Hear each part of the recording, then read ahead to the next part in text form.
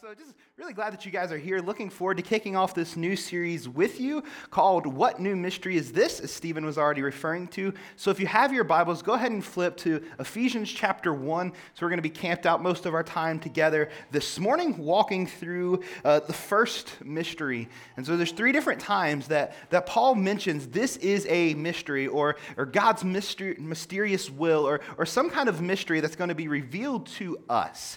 And so we're going to kind of set this up this morning and then look at the first mystery that has been revealed. So as we get started, as you think about mystery, like what is the first thing that pops into your mind? Feel free to answer out loud. This is some give and take. So what is the first thing that pops into your mind when you think mystery? Detectives. What else? Clue. Yeah, Cluedo or Clue. Yeah, that's the first thing Tiffany said when I was practicing this. What else? The mysteries of God. It's almost like we're going to look at that. Nan's a cheater. No, I'm just kidding. What else? Any other mysteries that pop into your mind? Anybody think of like movies, like mystery movies or those type of things? What else? Surprise. Oh, that's good. Scooby-Doo. See who's under the mask. Yeah. What's that? I thought I heard another one. Sorry. Crime scenes, is that what it said? Yeah. So there's a number of different mysteries. Maybe there's some, and maybe some of you have some mysteries that you don't feel like saying. Like, here's the thing. Like, when I start thinking about mysteries, like, there are, like, a few, like, random mysteries that just kind of blow my mind a little bit. Like, so here's mystery number one when I think of mystery is, like, why is it that cutting onions makes you cry? Like, why is it so painful if all I want to do is dice onions? Like, why does it hurt so bad? Like, I'm just trying to make a curry, or I'm just trying to make this. It should not be this painful, right? Like, and the thing is, like, if I have my contacts in, no pain whatsoever. Everything's fine. It doesn't hurt at all. I'm just like, I could do this all day. But then I have my glasses on, it's game over. And I'm just like sitting there. Why is it cutting onions make me feel like I just lost a loved one? Like, why am I like sobbing? Like, what is it about that? Or asparagus. Like, why do asparagus make your pee smell funny? Like, every time I have asparagus, whenever I go to the toilet, I was like, what is this? Like, why does this happen? Like, we even gave Ava asparagus like a couple of months ago, and even her nappy smelled funny. I'm like, why? Like, this is mind-blowing. And whenever I'm thinking that, I'm like at the toilet, and I was like, I probably shouldn't Google it right now. And then I forget later. But it's like, what is it about onions? What is it about asparagus? What is it about boiling water that hardens eggs and softens potatoes? Like, think about that for a minute. Like, it blows your mind, right? It's like, and here's the thing. I know each one of these questions could be quickly answered by a 10-minute or 10-second Google search. I could just hop on Google and it'd say, well, there's the acid or something in the onion and it makes you cry. And the fact that you have contacts, it covers your pupils and it does, whatever it may be. Or like, I know I could find my answer. But it's sometimes, it's just nice living in the mystery, right? It's nice not knowing and just kind of going with the flow. And the thing is, Google actually became a word in 1998. So before 1998, the word Google was not a word. Now it is. Get this. There are 10 billion Google searches every single day. 10 billion Google searches every single day. 15% of those, so 1.5 billion searches, no one has ever searched before. So every single day there is 1.5 billion mysteries that are being looked at that no one has ever looked at before. And every once in a while, if I get bored, sometimes I'll get on Google and I'll just like start typing in the start of a question that says, what can I use instead of? And I just want to see what Google's going to suggest for me and see what are some weird people searching for. And like sometimes I'm like, oh gosh, like why would you ever search that? Like, or like, why does, and just kind of let it fill in the blank and see what happens, or how old is. And there's actually a game that Tiffany and I have called Weird Things Humans Search For. And that's what the game is all about. It's just like combining all this data of weird things that people have searched for. And then you have to guess and see how weird your mind is. And so there's some weird mysteries, like questions like what can I use instead of oregano, or how old is Scarlett Johansson? I don't know. Like, these are questions that we may have. They're simple mysteries, but then there are other mysteries that are a whole lot deeper. There are other mysteries that a quick Google search won't satisfy. I mean, we could search, we could ask, like, why does the person who smoked for 40 years not get lung cancer, but the 10-year-old kid does? Google search isn't going to help us out much there. Or maybe we just hop on Google and we try to figure out like what is going on in the very depths of the sea. Like, good luck knowing that. Good luck figuring that out. Like, we know more about space than we know what's going on down in the very deepest parts of the sea. Like, there are deep questions that I think a lot of us have. Questions like, why do we have fingertips and not toe tips? But we can tip toe, not fingertip. All right, did I say that right? I think so. Yeah, not tip finger. All right, so we can tip toe, but we can't tip finger, but we have fingertips, not toe tips. Like, what is it about that? Like, these deep mysteries that we have. Maybe your mind doesn't think like that. I do. All right, so here's the thing. There's some mysteries that we're going to dive into for the next 3 weeks that are a little bit deeper than our fingertips. They're a little bit deeper than our lack of toe tips. Like, they are mysteries, they are questions that Paul is going to address for us. And the questions are, how is it possible? How is it possible for someone to unite heaven and earth?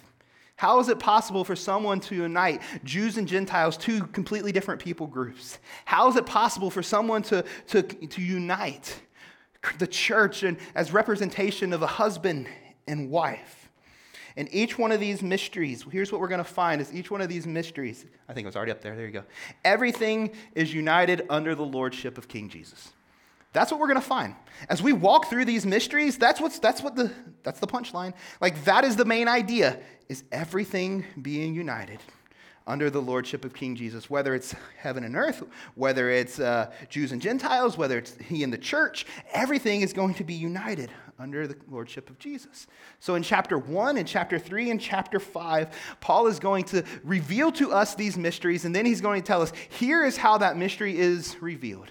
Here's how that mystery is cleared up. Here is how it is made known. And so when we talk about, for the next 3 weeks, when we talk about mystery, and we're using it in this context, I just want to set this up for us. This is how we're going to use it over the next 3 weeks, is mystery is something once hidden, but now revealed in Christ. That's the way we're going to be looking at this phrase throughout the next 3 weeks, is something once hidden, now revealed in Christ. That's what we're going to see today when we talk about heaven and earth from Ephesians chapter 1. So before we dive in there, a couple of years ago, there were four friends who went out to the woods. And they were going to spend the weekend in the woods, just being with one another, enjoying one another's company. And they were all ministers of different churches and different things. And so there was a Catholic priest, a Jewish rabbi, a Christian pastor, and a Pentecostal preacher. So there's four very different ministers here, and they enjoyed their week together, their weekend. They're out camping in the woods, and it was fine. And then they got one night, they just started debating theology. And as you could tell, there are four very different thoughts here. And so they start discussing, and they can't find an answer. They can't find cohesion. They're like, well, what about this or what about this? And they're all arguing and they're discussing this, and no one is able to admit the other person is right. And so finally, at the very end of the weekend, they decide, I know how we can find this answer. I know how we can figure out who is right. They were discussing this together, and just a couple of days ago, we noticed the den where a grizzly bear was. So here's what we're going to do. Whoever can convert a grizzly bear, clearly they have to be right. And so they're like, okay, sure, let's go for it. And then the Christian pastor, he walks in and gets ready to try to convert the grizzly bear. He comes back a few minutes later, he's got a broken arm. They're like, what happened? He's like, well, I tried to baptize him in the name of the Father, Son, and the Holy Spirit, and he didn't like it, and he broke my arm. Next, the Catholic priest goes in, and he comes back a few minutes later. He's bloodied, and he's been beat up by this bear. He's like, what happened? He's like, well, I tried to anoint it with holy water and oil, and it didn't like it, and so I ran away. And then the Pentecostal preacher, he's like, oh, I got this. He goes in, he comes back next time. He's got 2 broken arms. And he's been beat up, and they're like, man, what happened? He's like, well, I tried to lay my hands on the grizzly bear and pray in tongues for the grizzly bear, and he didn't like it. And the whole time, the Jewish rabbi is just sitting on the side, and he's laughing. He's like, guys, I know how to do this. Don't you worry. I'll be back soon enough. And so he walks out with a little bit of swagger. He's like, I know what I'm about to do. I know the way to take care of this guy and to take care of this grizzly bear. Go ahead and get him converted. And then an hour passed. Jewish rabbi hasn't come back yet. An hour turns to 2, into 3, into 4. And the friends, they're starting to get really worried about their buddy. So they actually go out and start searching for him. And they find the Jewish rabbi, and he is nearly he's been mauled by this bear. He is nearly dead. So they rush him off to the hospital, and they stabilize him, and they ask him, dude, what happened? And the Jewish rabbi looks at him and says, never try to circumcise a grizzly bear. It's not a good idea. All right, so yeah. What if? This joke has a purpose. What if there is someone or something that actually does have all authority of heaven and earth? What if there is someone or something that has authority over every living thing, over everything in the universe? What if there is someone who does? What if there's someone who has authority over heaven and earth, over Jews and Gentiles, over Christ and the church, over husband and wife? What if someone has that authority? There is so much that we can unpack in this passage. There's a lot of stuff that Paul is talking about here. And here's the thing, this is actually one sentence in the Greek. Paul is writing one sentence. I can just imagine how many commas there are here. Paul's a bit of a rambler, okay? And so he's just making this long sentence, one sentence that we have in 12 verses. There's just so much that we could unpack. If we just sat here and we went verse for verse and kind of walked through this exegetically, we would not be eating lunch together. We would be eating supper together. There's just so much that we could discuss, so much that we could talk about. But what we want to do in light of this series is we want to clue in on the mystery.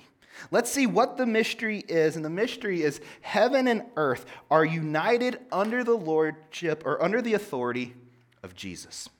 That's the mystery. Heaven and earth united under the authority of Jesus. Look at verse 9 through 11. This is how God revealed his mysterious will regarding Christ, which is fulfilled in his own good plan. This is the plan. At the right time, he will bring everything under the authority of Christ, everything in heaven and on earth. Furthermore, because we are united with Christ, we have received an inheritance from God, for he chose us in advance and makes everything work out according to his plan. So, what's the mystery? What's the plan? Heaven and earth being united under the authority of Jesus. Look in verse 10. That's what it tells us. This is the plan. Heaven and earth united under the lordship of Jesus. Now, the plan is for heaven and earth to be united. Through whom is doing the uniting? It's Christ. I don't know if you guys tend to do this. Whenever I'm reading, one of the ways that you communicate significance is through the use of repetition. You cannot miss the repetition in this passage. There are 11 times in this passage that Paul either says Christ, he says Christ 9 times, or he says his son and God's son. So there's 11 times in 12 verses that Paul is saying who is doing the uniting. Who is the authority? And we cannot miss that. I've underlined every single one of those in my Bible. And it's just jumping out at me. It's in Jesus Christ, in Christ, with Christ, united to Christ. And it's just all throughout there. So Christ is doing the uniting. And so here's what's important for us to realize. So when we think of heaven and earth, I think oftentimes our thought is we think is heaven. So this is heaven. This is God's space, right? This is where God lives. This is where the people who have died, this is where the angels live. So here's heaven. Heaven looks like an Easter egg, apparently. And so then we think, here's our space. It's earth. So this is God's space. This is our space. Heaven and earth, two separate things, right? This is tend to how we think. This is where God lives. This is where God reigns. This is where Jesus currently is. But one day he's going to come back, and we're going to get to be here, and it's going to be good. So this is how we tend to think. The problem with that is not actually what we see through the Bible. What we see in the Bible is heaven and earth being united through Jesus. So here's more of what we see. So here's heaven, once again. Now here's earth. And what we're seeing is all this area here. It's the overlapping. It's where heaven and earth are colliding. It's where heaven and earth are coming together. My art skills are not very good. But here's what we're seeing. The story of the Bible is not heaven in this place, earth in this place. They're separated, but in reality, it's heaven and earth combining. Heaven and earth being united. Because Jesus has come, heaven and earth intersect. Because Jesus has come, heaven and earth collide. Because Jesus has come, heaven and earth unite. And it is a blending of these two things. If you think about it for a minute, think about the teachings of Jesus. Do you guys know what Jesus talked about the most, more than anything else? More than he talked about love, more than he talked about hell, 2 times more than any of that. You know what he talked about the most? Kingdom. The kingdom of heaven. The kingdom of God. That is what Jesus has spent the majority of his time teaching about. His 2 top subjects are the kingdom and money. It's almost as if he knows where your treasure is, there your heart will be also. It's almost like he knows that where our money is going to show where our kingdom is. And so here's what Jesus says. Just read through the parables of Jesus. They go something like this. The kingdom of heaven will be like a treasure found in a field. The kingdom of heaven is like a pearl. The kingdom of heaven is like a man who scattered seed. The kingdom of heaven is like a mustard seed. The kingdom of heaven is like the yeast the woman used to make bread. The kingdom of heaven is like a net. The kingdom of heaven, the kingdom of heaven, the kingdom of heaven. Jesus just continues to teach on the kingdom of heaven. He wants to make sure that we understand that there is not this separation between earth and heaven, but rather there is this colliding of this.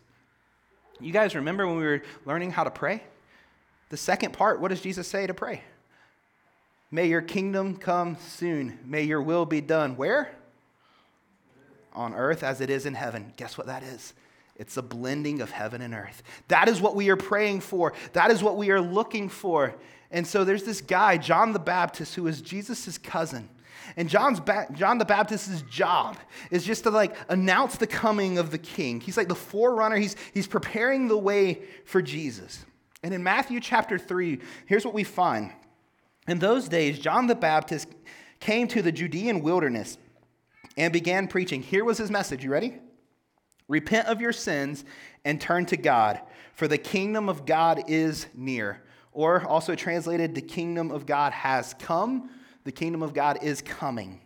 The prophet Isaiah was speaking about John when he said, he is the voice shouting in the wilderness, prepare the way for the Lord's coming, clear a road for him. And so what we're finding is John is saying, hey, the kingdom is here. The kingdom is coming. And then we just find Jesus comes to John to be baptized and to continue on to this mission, to bring this kingdom. And so even John is saying the kingdom has come. The kingdom of God, heaven and earth are colliding. Heaven and earth are being united under the authority, under the rule, under the reign of King Jesus. Heaven and earth are united because Jesus has come. In Acts chapter 1. Acts 1, we find Jesus has died. He's been resurrected. He's spending his last few moments with his disciples here on earth, and he's discussing with them. He's getting ready to ascend into heaven. So in Acts 1, pick up in verse 6, here's what we find. When the apostles were with Jesus, they kept asking him, Lord, has the time come for you to free Israel and to restore our kingdom? They still don't get it. They're still thinking this earthly kingdom. They're still thinking Jesus is going to be this earthly king who's going to make Israel great again. That's what they're thinking. And Jesus is that's not the story. That's not what it's about. We're not looking at separate places, but rather this is the collision of the two. Here's what Jesus says in verse 7. The Father alone has authority to set those dates and times, and they are not for you to know. Jesus says this, but you will receive power when the Holy Spirit comes among you. And you will be my witnesses, telling everyone about me in Jerusalem, through Judea and Samaria, and to the ends of the earth. In other words, Jesus is saying, stop worrying about this earthly kingdom. Stop worrying about this earthly kingdom and wait for the Holy Spirit to come, and then go and start working on this heavenly kingdom that's coming to earth. So Jesus is saying, you're going to be my witnesses, telling everyone the kingdom has come. You're going to go and tell everyone what the kingdom of heaven is like. You're going to go and you're going to start bringing heaven to earth. Pick up in verse 9. After saying this, he was taken up in a cloud while they were watching, and they could no longer see him. As they strained to see him rising into heaven, two white-robed men suddenly appeared among them. "Men of Galilee," they said, "why are you standing here staring into heaven? Jesus has been taken from you into heaven, but someday he will return from heaven in the same way that he has come." I wonder how many of us need to be reminded of verse 11. How many of us need to be reminded of this question, why are you standing here staring into heaven? I wonder if sometimes we just get so fixated and so focused on getting into heaven that we miss the reality of what we're supposed to do. I wonder how many times we're just sitting here focusing and I want to get to heaven. I don't want us to think it's bad to want to go to heaven. That's not what I'm saying here. But what I'm saying is how many times are we just so fixated, so much of our attention is on just getting to heaven, where we miss bringing heaven to earth, where we miss helping and being part of the collision that has happened of heaven and earth and bringing it all under the authority of King Jesus. And so Jesus is telling these people, these men are showing up and said, stop staring into heaven and get to wait for the Holy Spirit to come and get to work. Because guess what? Jesus is going to come back. And when Jesus is coming back, that's what we need to be working for people to know him when he does come back. So bringing this collision of heaven and earth. So stop only focusing on getting into heaven, but through the Holy Spirit, get to work on helping bring other people into this relationship, helping bring heaven on earth, seeing these little pockets of heaven everywhere that we are, continuing this collision of heaven and earth. So there is an overarching theme of our text. I want to make sure that we don't miss this.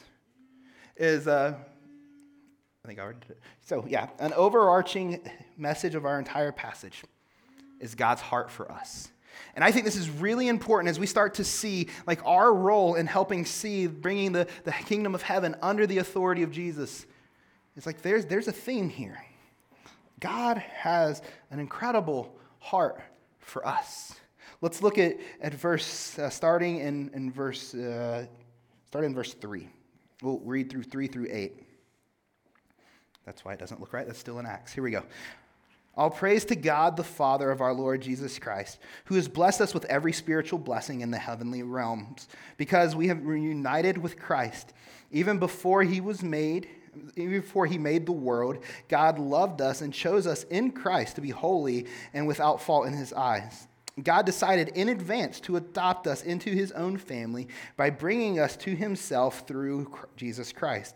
This is what he wanted to do, and it gave him great pleasure. So we praise God for the glorious grace that he has poured out on us who belong to his dear Son. He is so rich in kindness and grace that he purchased our freedom with the blood of his Son and forgave our sins. He showed us his kindness on us, along with all wisdom and understanding. So, I don't know if you guys can read that without feeling loved. I know when I read that passage, I feel incredibly loved. God rescued us. He unites us with Christ. Listen to this. He is rich in kindness and grace. He purchased us. It's brought him great pleasure to do this. These are incredible things that we are reminded of God's heart for us, the way that God loves us and he cares for us. There are 4 words that I want us to look at here that are going to give us an idea of what it looks like for us to be part of this heaven and earth, for us to be part of this unity that is happening and under the authority of Jesus. So the first word we're going to find is in verse 3. It's the word united. It says this. It says, all praise to God the Father, of our Lord Jesus Christ, who blessed us with every spiritual blessing in the heavenly realm because we are united with Christ. Even before he made the world, God loved us and chose us in Christ to be holy and without fault in his eyes. So let's look at this word unite. Or united. This is what we've already talked about. This is heaven and earth being united. What we're going to find is not only is heaven and earth united, but we are united to Christ and with Christ. This word can also be translated as a marker of location. And here's what we're seeing here is if we are in Christ, Christ is our marker of location. We have been marked to, and we have been marked with Christ. Our location is marked by Christ. This is the exact same word that's talking about heaven and earth. Just as heaven and earth have been united under the authority of Jesus, so have we been united under his authority. And Jesus has authority, has united heaven and earth under his authority, and that includes our lives. Jesus has authority over all heaven and all of earth. And guess who that includes? Includes us. It includes us submitting to the lordship of Jesus. It includes us submitting to what he has for our lives. And so as we're seeing what we're looking at in this passage, it's talking about even before the world was made, God loved us and he chose us. And some of us, we have conversations about us coming to God or us coming to Jesus. But the reality is, Jesus had been pursuing us long before we ever came to him. Jesus has been pursuing us. He has been coming after us. All we have to do, all we did was turn around. Jesus has been the one pursuing us. He has been the one after us from the beginning of time. From the very beginning, he has been calling us to himself. And I've shared this quote with you a few times, and I just think it's a powerful imagery. It's from C.S. Lewis's book, The Silver Chair. And in this book, there's this girl, Jill and Eustace, and they're being kind of bullied at school, and they don't like school. And Eustace has talked a lot about Narnia, because he had been there with Caspian and Prince Caspian. And so they've been there, and they've done this thing, and he has told Jill about it. And finally, they run behind the play area, and they're in the woods, and they're just asking to go to Narnia. And they get to Narnia, and Jill and Eustace, they get separated, and Jill comes to meet Aslan. Aslan is the character of God. And Aslan is like, oh, I'm so glad that you're here, now that you can get to the mission that I have been calling you for. And Jill's just a little confused by this. She's like, what? And he's just like, well, what's on your mind, human? Tell me, daughter of Adam, what is it that's going on in your mind? And she says this, is I was wondering, could there be some mistake? Nobody called me. It was we who asked to be here. So they don't understand. They're like, no one's been calling me. No, we called you. And here's what Aslan says, and I love this. You would not have called me unless I had been calling you. That's the story. God has been pursuing us long before we ever turned to him. He's been after us. He's been chasing us. And so we have been united with him under his lordship. The next is the word adopt in verse 5. God decided in advance to adopt us into his own family by bringing us to himself through Jesus Christ. This is what he wanted to do. It gave him great pleasure. This word adopt or adoption is one of the most beautiful imageries in all of the Bible. So what this is referring to, what this is teaching us about, is someone who was not part of the family being brought into the family and giving full rights as a family member.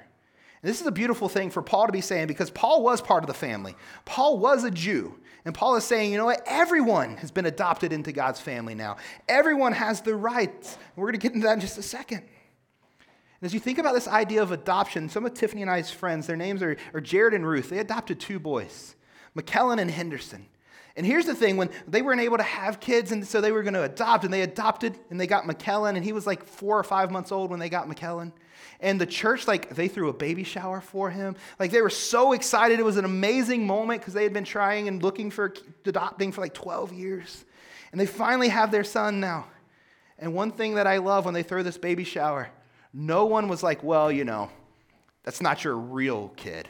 I'm sure you'll like them okay, but it's not a real, no one treated them like that. Everyone was so excited because that was their kid.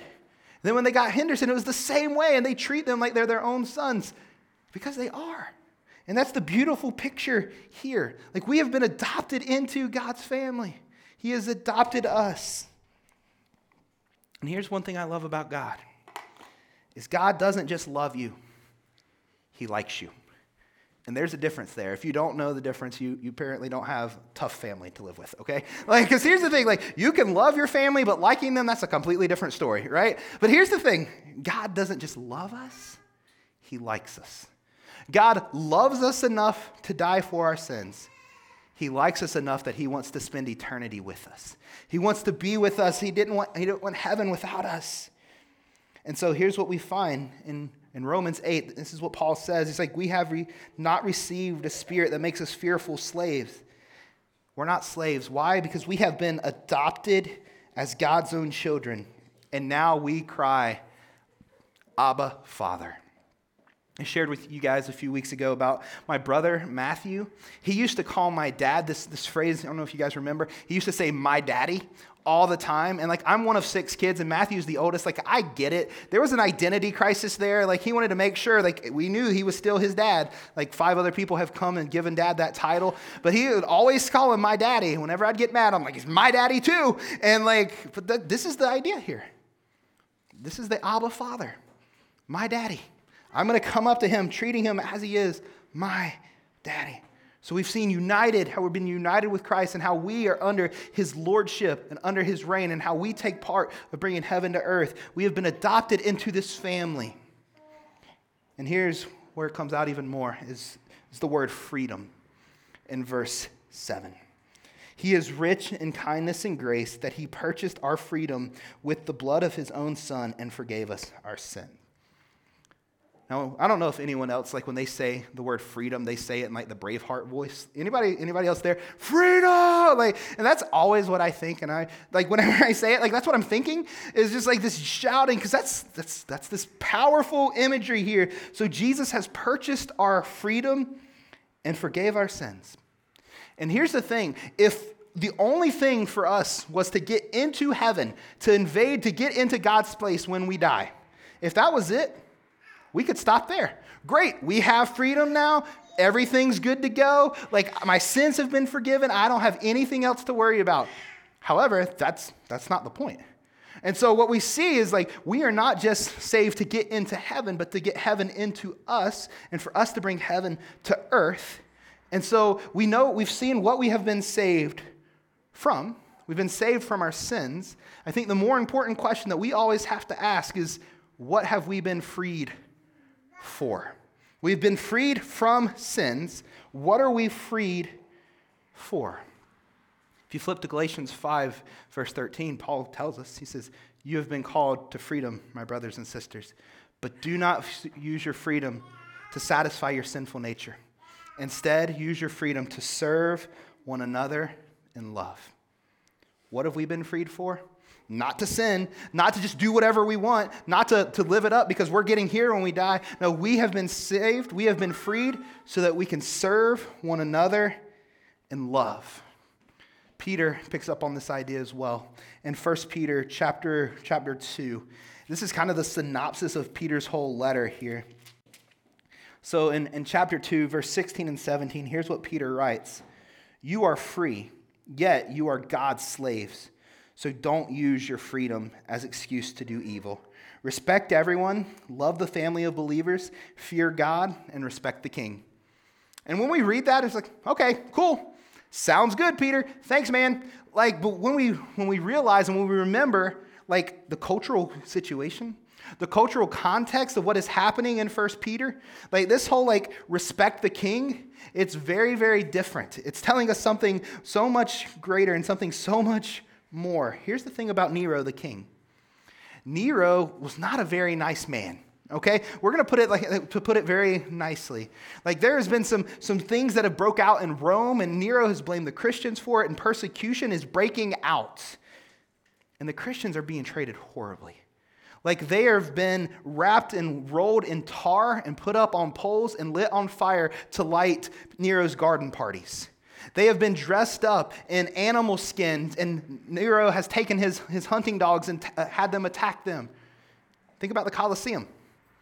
The Colosseum and being attacked, Christians being killed by wild animals that they find.